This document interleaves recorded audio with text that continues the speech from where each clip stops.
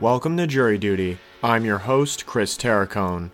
Season 8 of Jury Duty explores the trial of Alex Murdaugh, a member of one of the most powerful families in South Carolina, who is accused of murdering his son Paul and his wife Maggie, with the purpose of covering up a multitude of alleged crimes including fraud and homicide. In our last episode, we concluded our presentation of the direct examination of FBI electronics engineer Dwight Falkowski, and we began our review of Philip Barber's cross-examination of Mr. Falkowski for the defense as Day 11 of the trial came to a close. In this installment, we begin our review of Day 12 with the conclusion of Mr. Falkowski's testimony, and with a recap of part of the testimony of Chris Wilson, a longtime friend of Alex Murdaugh and witness to the defendant's financial crimes. That's all coming up right after the break.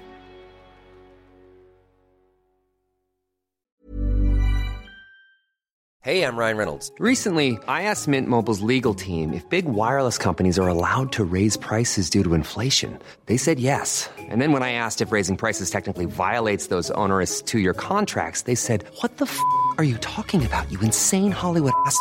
So to recap, we're cutting the price of Mint Unlimited from $30 a month to just $15 a month. Give it a try at mintmobile.com/switch. $45 up front for 3 months plus taxes and fees. Promo rate for new customers for limited time. Unlimited more than 40 gigabytes per month. Slows full terms at mintmobile.com.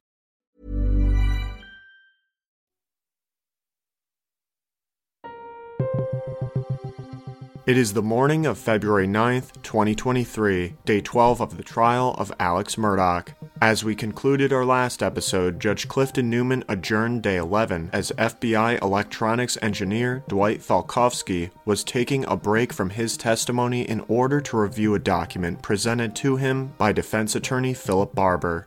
The document was a data extraction report from the vehicle log of Alex Murdaugh's Chevy Suburban. And as we begin today, Philip Barber continues his cross-examination by asking Mr. Falkowski about the nature of data encryption on the vehicle's infotainment system. Good morning, sir. Good morning.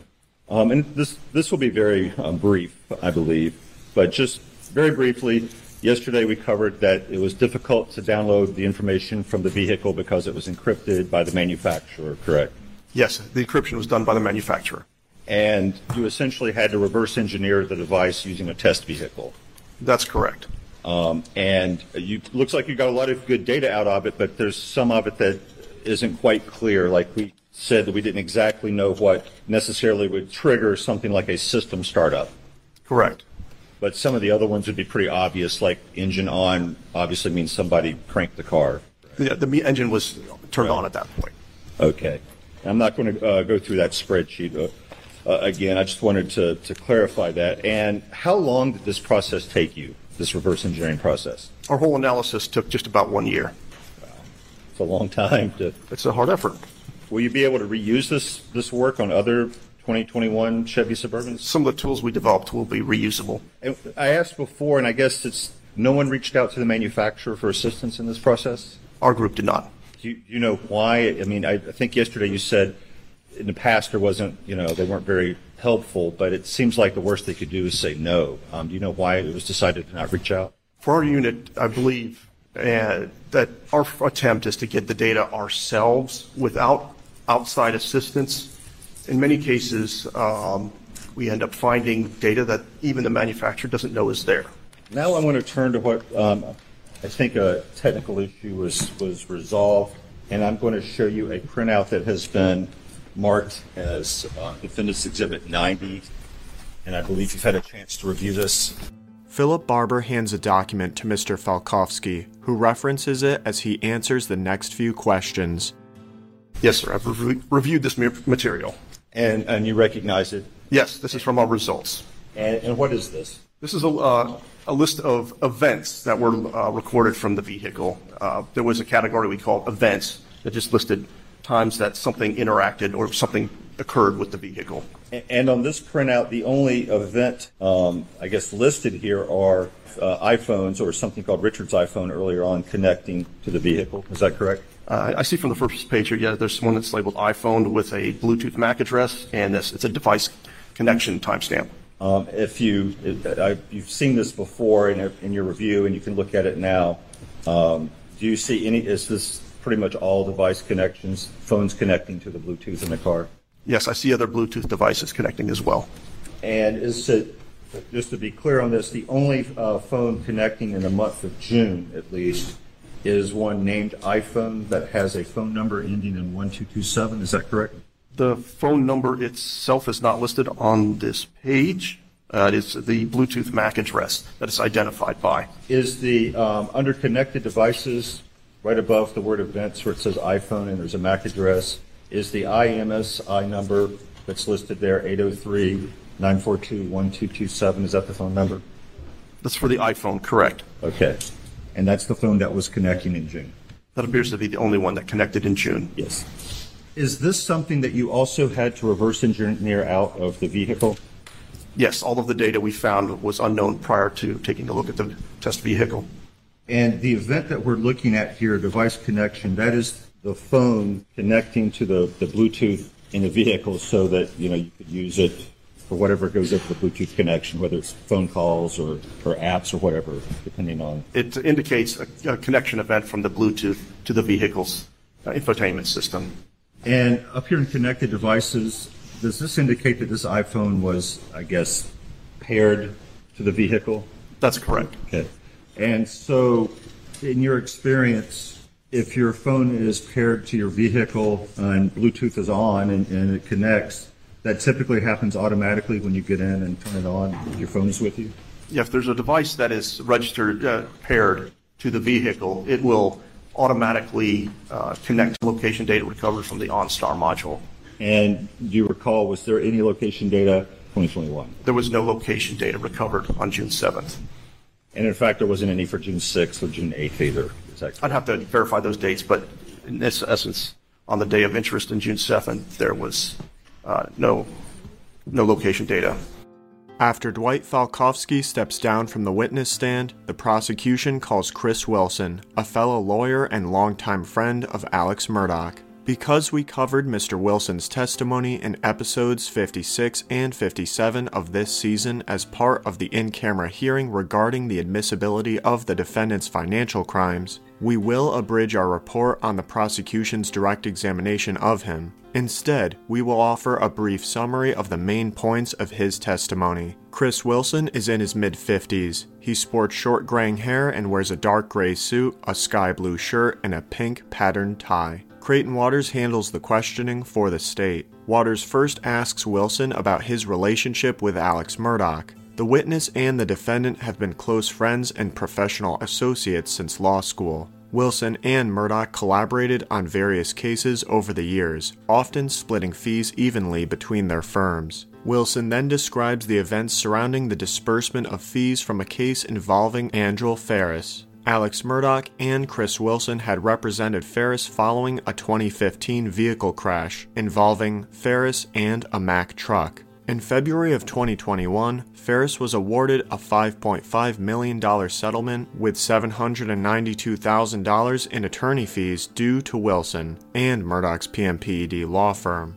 Alex requested his share to be structured into annuities for tax deferral purposes. Wilson, trusting the defendant due to their long-standing friendship, followed Murdaugh's instructions to issue checks from the case directly to him. Over the summer of 2021, Murdaugh's firm, PMPED, inquired with Wilson about the whereabouts of those fees. Wilson testifies that he then had multiple conversations with Alex regarding the fees, prompting Wilson to cover a shortfall of $192,000 from his own funds based on Alex's assurance that he would repay it. Skeptical of the defendant's verbal assurances, Wilson had Murdaugh sign a document promising to repay the funds. Wilson states that he was worried that, in the aftermath of Paul and Maggie's deaths, Murdaugh might commit suicide. At this point, Creighton Waters asks Judge Clifton Newman to excuse the jury so that they can discuss with the judge the admissibility of Mr. Wilson's testimony about his final interactions with Alex Murdaugh.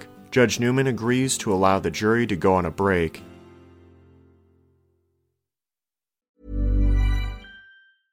Everyone knows therapy is great for solving problems, but getting therapy has its own problems too, like finding the right therapist, fitting into their schedule, and of course, the cost. Well, BetterHelp can solve those problems. It's totally online and built around your schedule.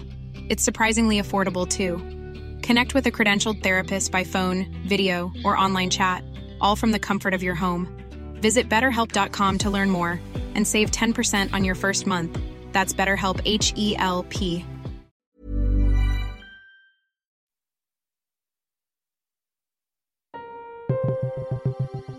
When the jury has left the courtroom, Judge Newman hears arguments from the parties about the admissibility of Mr. Wilson's testimony about learning that Alex Murdaugh had been shot in the head and airlifted to a hospital. Creighton Waters argues to Judge Newman for the state.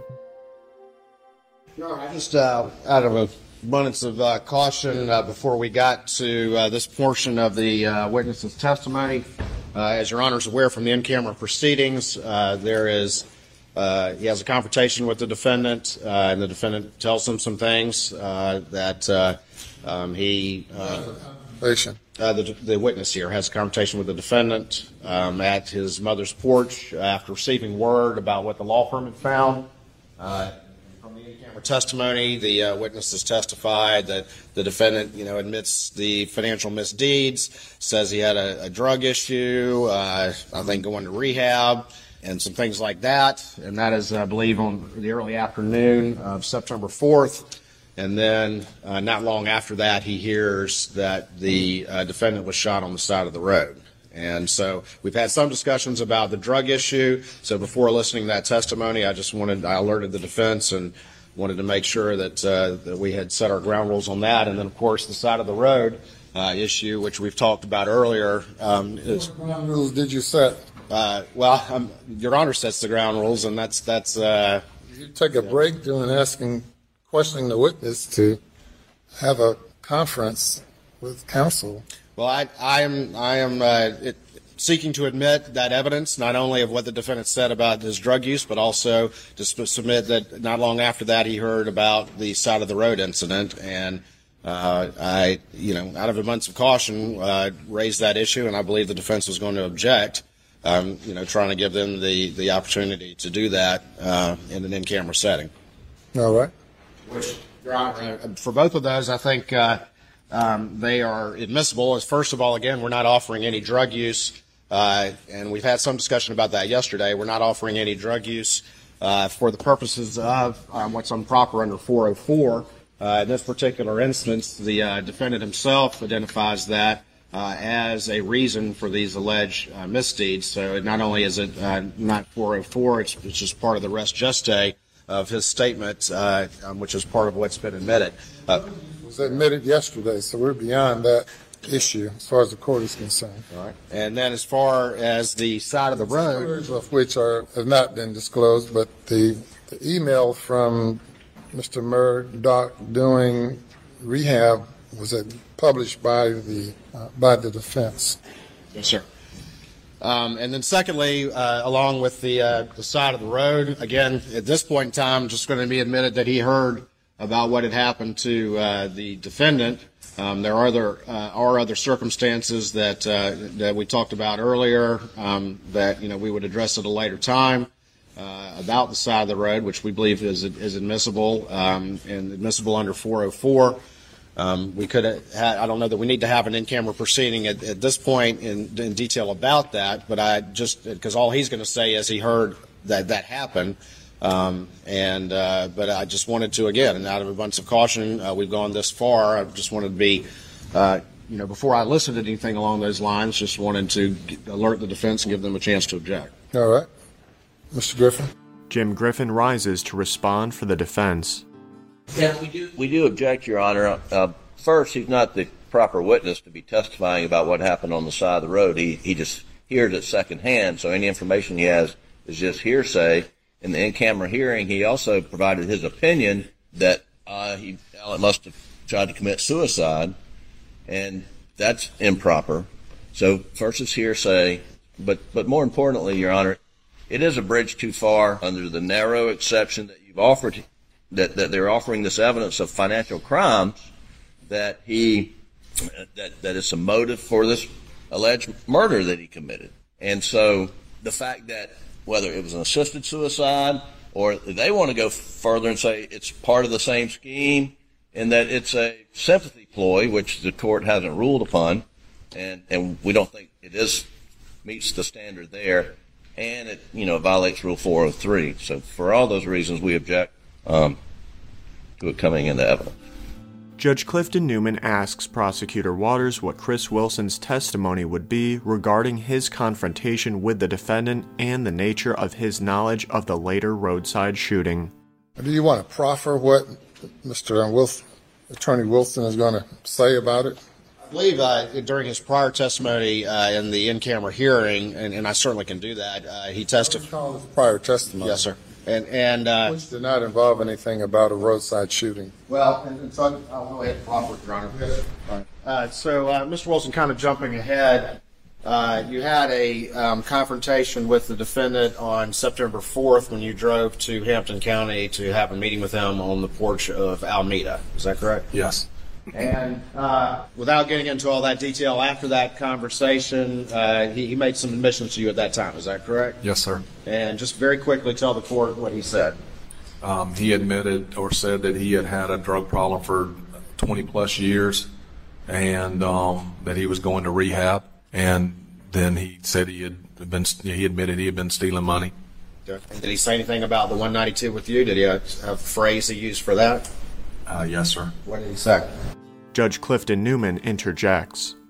You don't have to proffer this portion. You're indicating you're trying to go beyond this into something else. What time did this, yes, sir, thank you, Your Honor. What time did this conversation take place, roughly?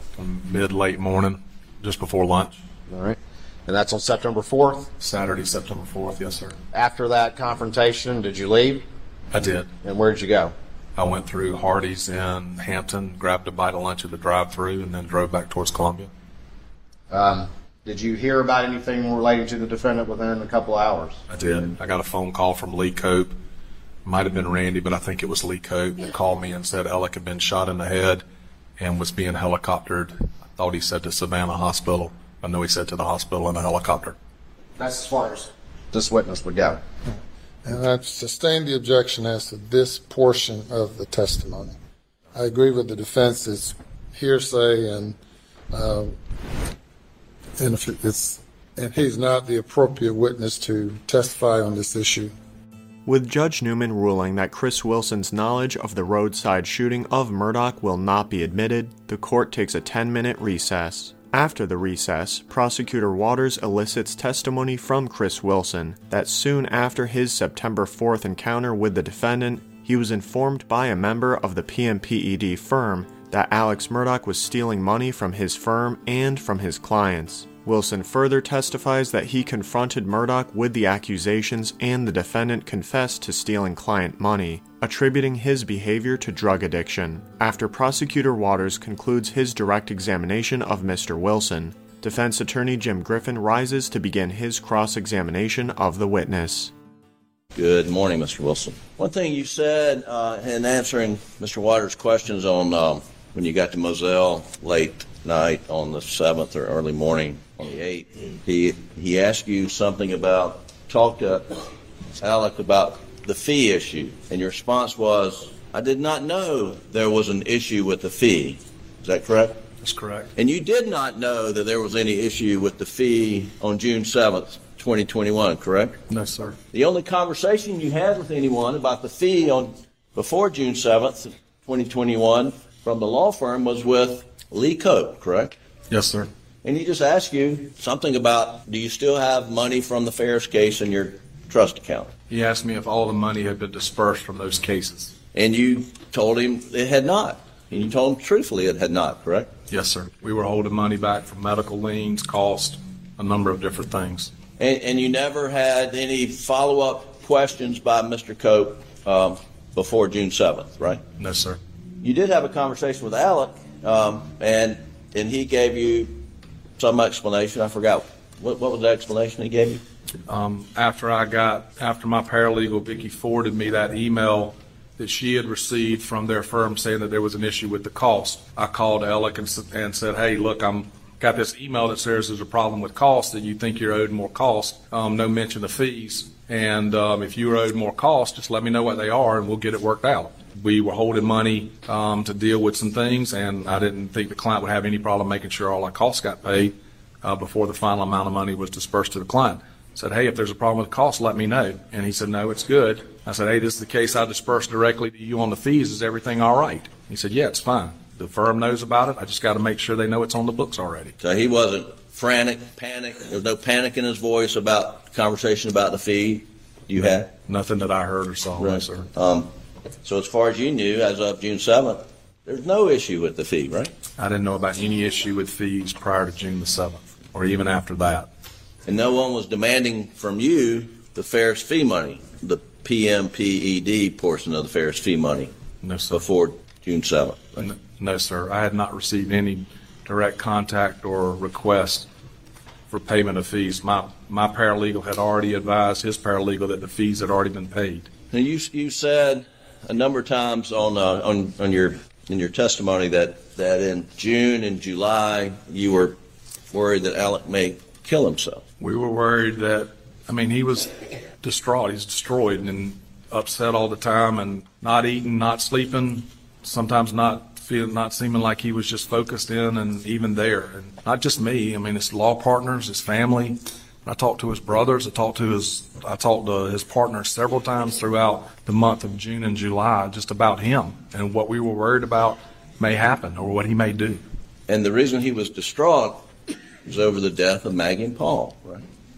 Yeah. Yes. And at no point in time when you're thinking, I'm afraid he might hurt himself, you weren't thinking he had any involvement in June, July, during this period of time with the murders of Maggie and Paul. No, sir. And that your thoughts were with him because he was a grieving husband and father. Yes, so my thoughts were with him, his whole family, and especially him and Buster. And you reached out to him as much as you could. Yes, sir. Now, there did come a time when you were a little worried about your $192,000 and you asked him to sign this handwritten promissory note. Yes, sir. You testified about that. And you had a conversation about how he's going to get you paid, right? Yes, sir. And in that conversation... Well, that conversation about how he was going to get me paid, I think, was prior to that. I don't think we talked about how I was going to get paid when he signed the $192,000. I just simply knew enough to know, or felt like I knew enough of probate law and law that if something happened to him, whether he did it to himself or something else happened to him, and I couldn't make a claim against his estate without that piece of paper. So I don't think we talked about payment or how he might get me paid that day. He had mentioned previously that he was trying to deal with Maggie's estate, he was trying to deal with his father's estate, and he had some property he thought was going to sell. But he was telling you that he did not have the money at the time. Yes, sir. And that conversation was before the day of the promissory note, which I think is mid-August or something. August 17th, I think it was. And that he mentioned that Maggie's estate was tied up. His dad had died. You remember when his dad died? Very vividly, yes, sir. Very much. And it was Thursday, June the 10th. June the 10th. It's like 3 days after Maggie and Paul were murdered, right? Yes, sir. And that wasn't unexpected, was it? His dad had been seriously ill. No, sir. I went by to see Mr. Randolph one of those days after June the 7th, but before June the 10th. My wife and I had gone down to see Buster and Alec, or she had come down while I was already there, and we rode over to Alameda mostly to see Randolph, but to see Libby too. And then I guess he died within a day or so of you visiting with him. So I think it was the next day. But Alec thought he was going to get some money from his dad's estate that maybe didn't go through probate that would enable him to quickly pay you back. That's what he said. Yes, sir. I don't think he said anything about it going directly through. He just said, I've got some money that'll be coming to me from my father's estate also. And, the difference between life insurance, beneficiaries of life insurance policies, the benefits do not go through the estate, do not get tied up in the estate. Just enough to be dangerous, probably, but yes, sir. Well, the point is, he never said to you, I have this $1 million policy on Maggie's life, I have a $5 million policy on Maggie's life, or any life insurance that he was expecting to come into as a result of Maggie's death, right? No, sir, not at all. And after Maggie died and Paul died, he wasn't out spending lavishly with newfound money, was he? No, sir, not that I saw. In fact, he didn't even go to Moselle to stay a single night after Maggie and Paul were murdered. You know that? I don't know that myself directly, but every time I spoke to him, he was either staying with his brothers or staying with his in-laws. I don't think he ever went back to Moselle. Now, you've known Alec for 1985, 86. however long that is. That's 37 years, I guess, if my math's right. your math's better than mine. 38, something like that.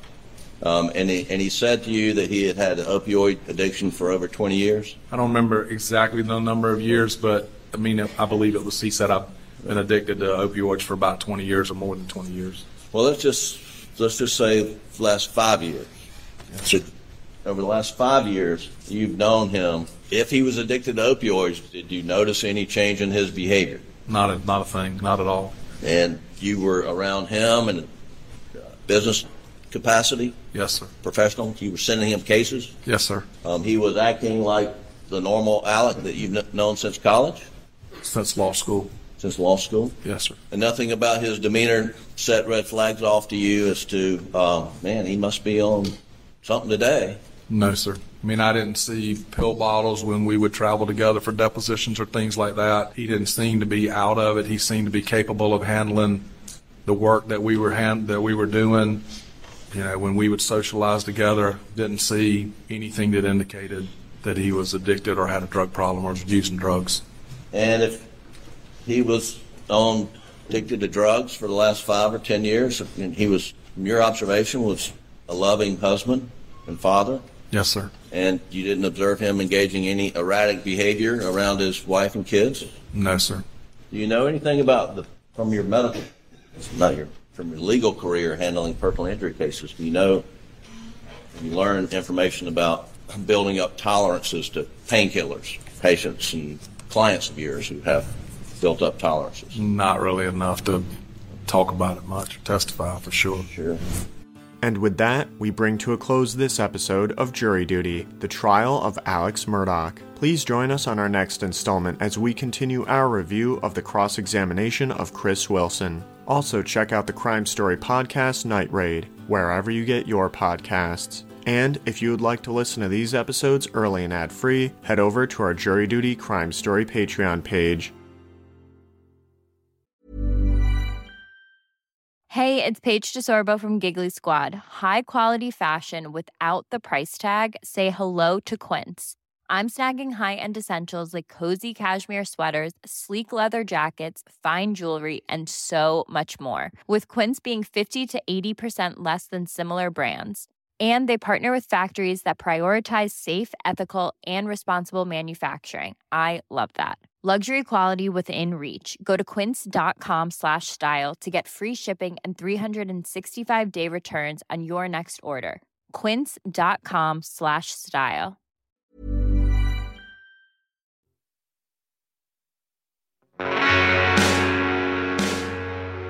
You can find more information about this trial on our Jury Duty Crime Story Patreon page or at crimestory.com. Jury Duty is created and produced by Carrie and Tholis. It was co-produced, written, and edited by yours truly, Chris Terracone. Music for this episode was provided by Strike Audio. Trial audio is courtesy of Law and Crime Networks. Thank you for joining us, and we hope you will come back for the next episode of Jury Duty.